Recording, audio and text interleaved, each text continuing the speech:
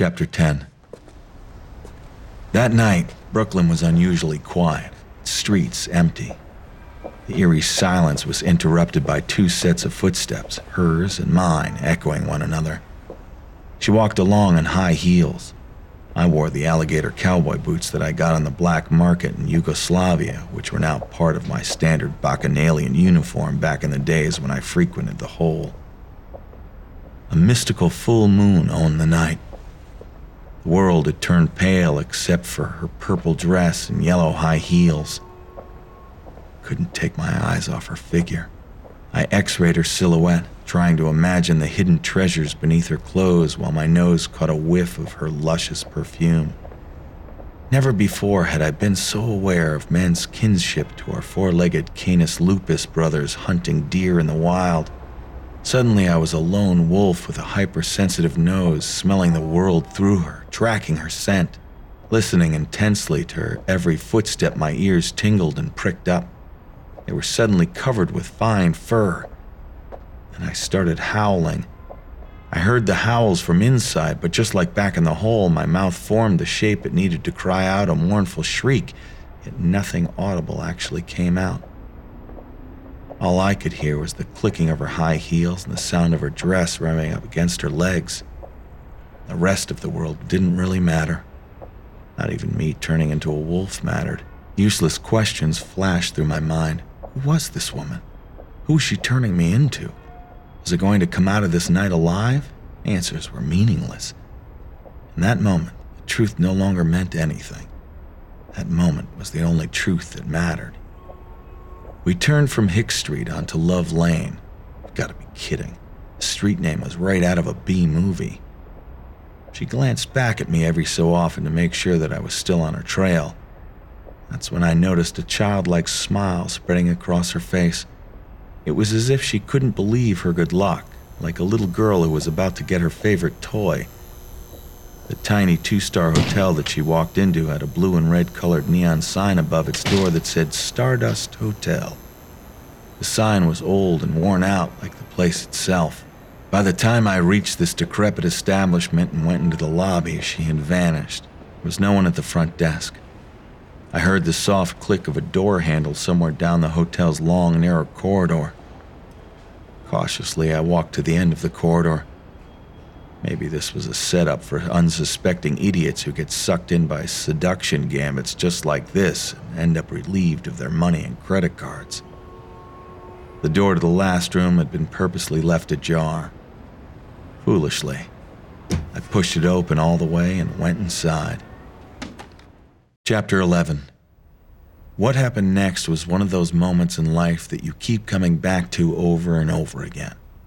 Every time you visit the movie theater of your memory, a new detail or sensation from that experience dawns on you.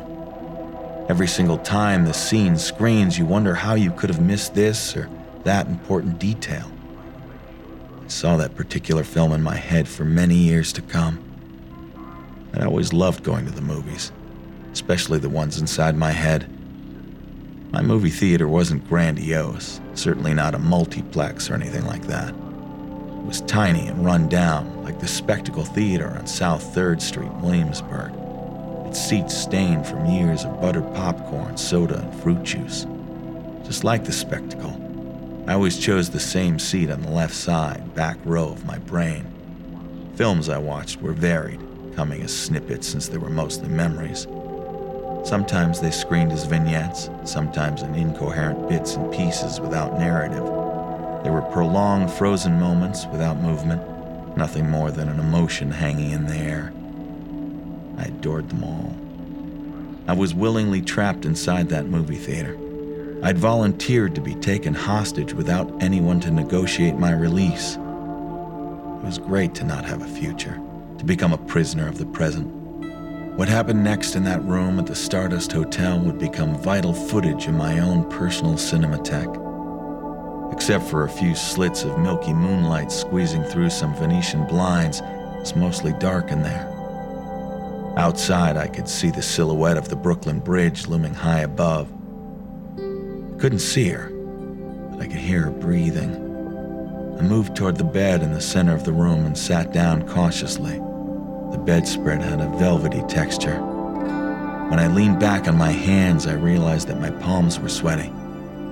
Since childhood, that has been a red flag for me, a sign of self-preservation. Sweaty palms meant that warning lights were blinking simultaneously all over my body. Circuits were about to be shorted out and an explosion was imminent. It was my body's primal signal that my insides were stirring with excitement and that trouble lay ahead. It was me telling me that I should stand up and immediately walk out of the Stardust Hotel.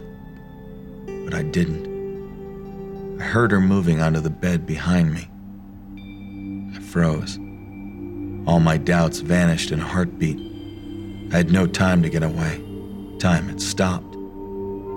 She came up from behind and covered my eyes with her hands. Her palms were moist too. Compassion for her swept over me right away. I wanted to say, "I know how you feel, my love." My love? Yes, my mouth was ready to call her my love right then and there. Not me. I was too scared of those words. You see, my mouth is a survivor. It has said many things, good and bad, violent and sweet. My mouth had gotten away with plenty, and it had been punched around as well. It had bit, spit, licked, and suckled and chewed. You name it, my mouth had done it. Even though I didn't know how to deal with life, my mouth did. I'd always envied my mouth for knowing how to handle both pain and pleasure. My mouth was a risk taker. Not me. All I could manage to whisper was, "What's your name?" Her hands were soft and tender. They smelled of lavender. Her fingers glided down over my eyes and cheeks until they rested on my lips. She sealed my lips with her fingers and whispered, "Shh." It sounded like a gentle evening breeze. I obeyed without question. The ensuing silence was exciting and terrifying. From somewhere, she brought out a black silk scarf, and the next thing I knew, she was tying it over my eyes, securing it with a tight knot at the back of my head. Then she started slowly unbuttoning my shirt. When her lips softly touched my chest, I didn't feel it at first. But as she began to cover my body with more passionate kisses, my chest warmed up and welcomed her wet lips. I raised my arms and tried to hug her. She stepped back out of my reach immediately and placed my hands back on my knees. I understood I didn't have permission to touch her. Not yet. Her lips went from my chest onto my shoulders and circled around my neck and finally ended up on top of my head. I've never been kissed so thoroughly, so meticulously. Yet I had no permission to kiss her back, nor touch her. Her lips caressed my upper crown chakra, the one that every book claims to be about spiritual well-being, the purple chakra on top of the head represented by 1,000-petal lotus. The experts will tell you that that chakra is our connection to the gods. But those know-everything gurus, those keepers of the secrets of the Himalayan mountains, never mention the goddess. When this goddess kissed my upper chakra, I didn't become a spiritual being. I turned into a wolf again. A wild animal. I felt like running on 4 legs, wagging my tail and showing my teeth. Suddenly I had the intense desire to start howling again. Feeling so primitive was both relieving and empowering. Life seemed so much simpler. My one-track mind wanted to take her completely, to lick her face, to dominate her. There was dirt under my fingernails. I smelled blood. Suddenly my neck started twisting one way and the other. I got chills all over my body. And an inexplicable smile stretched across my face from one ear to the other. I was feeling powerful. My muscles were swelling and the blood was rushing down my neck like a wild river. Chapter 12. She was now undressed. I felt her nude body radiating heat and desire after being freed from her dress and underwear. She pulled the scarf off my eyes. It took me a few moments to see her in the faint moonlight coming through the blinds. There she was at the top of the bed, reclining against the pillows and headboard, naked. Her body was screaming beauty, perfect in all shapes and colors. Her skin shone in the dark, beaming an inner light. Just looking at her made me fall apart. Bits and pieces of me were toppling into a black hole. I took a deep breath and tried to balance myself before my chaotic descent to nothingness. It was useless to resist her. She smelled of love. With every breath I inhaled her, taking in as much love as my lungs could hold. She had poured red wine into 2 teacups and now gave me one of them. I saw in her eyes that she didn't want me to touch her yet. She just wanted me to look at her and take her in with my eyes. In my time, I had seen a great many mortal women naked, in various places with various lighting, and sometimes under creepy circumstances. Few had served me lousier wine than this cheap $4.99 Merlot that she had poured for us. Yet, I had never seen a naked goddess before. My eyes scrutinized her breasts, her thighs, her knees, then went back to her mouth, her nose, her eyes, then down her bare legs to her tiny feet. It was so strange that all of her seemed so familiar to me, as if I'd been born into the delightful landscape of her body. I had a feeling I'd spent my youth in between her thighs, my childhood between her breasts, and now as an adult, I was returning home to take over her lips. Suddenly she started giggling. The sound of her laughter was so crystal clear it was almost biblical. People sounded different in biblical times, as they had no noise back then, no cars, no airplanes, no traffic. They heard one another differently. I was hearing her in that way, so clearly it hurt my ears. Her laughter was loud and contagious. I couldn't contain myself. The situation was as funny to her as it was scary to me. She laughed out of joy. I started laughing out of fear, but we laughed together, naked on the bed, laughing, desiring one another, still laughing. Neither of us had any words to utter. You know what I mean? Those important sounding combinations of consonants and vowels that we all use to communicate with one another. They had vanished, just gone. They had disappeared without a trace. We didn't need them. Words were smart enough to see what was happening and voluntarily leave us alone. We didn't have to speak. Our bodies were talking for us. Our eyes, our hands, our souls were talking. Our breathing, our heartbeats were talking too. She took my hand and placed it on her breast. Her lovely round nipple was tender. I was feeling the life source underneath. I cupped her other breast. Her breast felt precious and electrifying. She reached out softly for my shoulders and her eyes locked onto my eyes. She seemed to be searching for something very deep and mysterious, something unknown to me. Like lasers, her eyes surgically removed all my protective layers, one after another, until she found what she was looking for. Whatever it was, I could see the discovery had put her completely at ease. She smiled slyly, and she kissed my hand. This goddess had crowned me as her master and now was making me feel as if she were my slave. Her thighs opened slightly. Slowly, she dipped a finger into her teacup of wine and placed it into my mouth like a gesture of forgiveness. I licked my lips.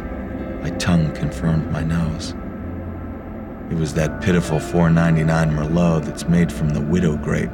You find it in supermarkets in the cheap wine section. It's usually on sale and known for provoking bitter tears. The vintners who made that wine should have been thrown into jail for stopping the fermentation process prematurely with sulfates in order to hurry their product to market. Instead of soft and velvety, this Chateau screw top was harsh and aggressive. It was a sacrilege, not only the vintage, but for what I was about to do with the goddess after we set the teacups down on the nightstand.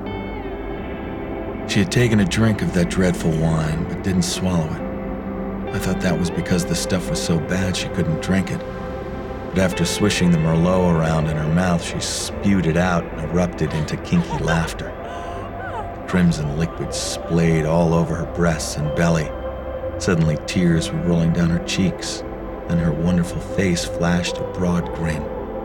She was laughing and crying at the same time. She moved closer to me.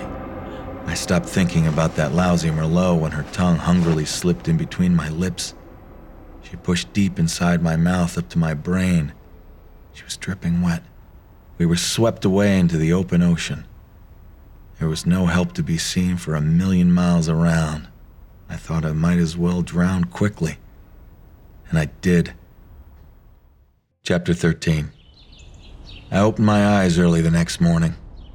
Didn't feel like the next day, but more like a millennium or two had passed by me. I felt light as a feather, ethereal. A strong wind could have blown me away. Most importantly, she was no longer next to me. Light ropes had been attached to my wrists. Her black silk scarf was still around my neck. I had lipstick all over my body. Later, I would discover in the mirror some bite marks and bruises on my neck. I had no recollection of being tied up the night before. That type of crap had never appealed to me anyway. I tried to recapture the events of the night before, moment by moment. Problem was that my mind seemed to go blank right after our first long kiss. Clearly, there was a roadblock in my upper chakra. I jumped out of bed and looked in the bathroom for her. She was long gone. As I hurriedly got dressed, I noticed $300 cash conveniently placed on top of the nightstand. Wait a minute. That wasn't my money. What was that about? Could it be? What? I couldn't believe that I was thinking that she'd left the money as some sort of payment. She'd paid me for sex? I sat back down on the bed, stunned. I thought we'd had something special together. But she'd left me money as if I was a whore. She treated me like a fucking prostitute. I couldn't even begin to comprehend that. I was so humiliated. She must have set it all up. Yeah, she'd picked me up at the hole, arranged the cheap wine and the scarf, and led me to the shittiest shithole in Brooklyn, the Stardust Hotel, to have her way with me. Everything had been planned out. Why would she do that? I had to find out. I couldn't let someone treat me like a whore and get away with it. Thank God I wasn't a woman. Is this what they go through? I had never understood it before then. My goddess wasn't a woman. She was the devil, a fucking terrorist, a one-world government conspirator. Was she working for the CIA, Mossad? My blood pressure went up like a rocket. Clearly, I couldn't leave that hotel room intact. Look, I'm prone to violent outbursts. Inside, I'm an angry man struggling to tame the beast. Nowadays, I'm much better at subduing the wolf. Or is it a bear that lives inside me? But at that moment, I couldn't stand in its way. Neither could I damage that shitty hotel and cause the kind Puerto Rican family who owned it any more headaches than they already had. I decided to do something stupid but symbolic to show how I felt. I found a thin metal spoon inside a teacup that was stained red from the horrible Merlot. Clearly, she had planned it all around that fucking teacup. I took the spoon and twisted it violently, and then doubled it and doubled it again. Finally, I bent its head back and forth until the metal gave way and it cracked off. Then I tossed the headless wreck of a spoon back inside the teacup and walked out.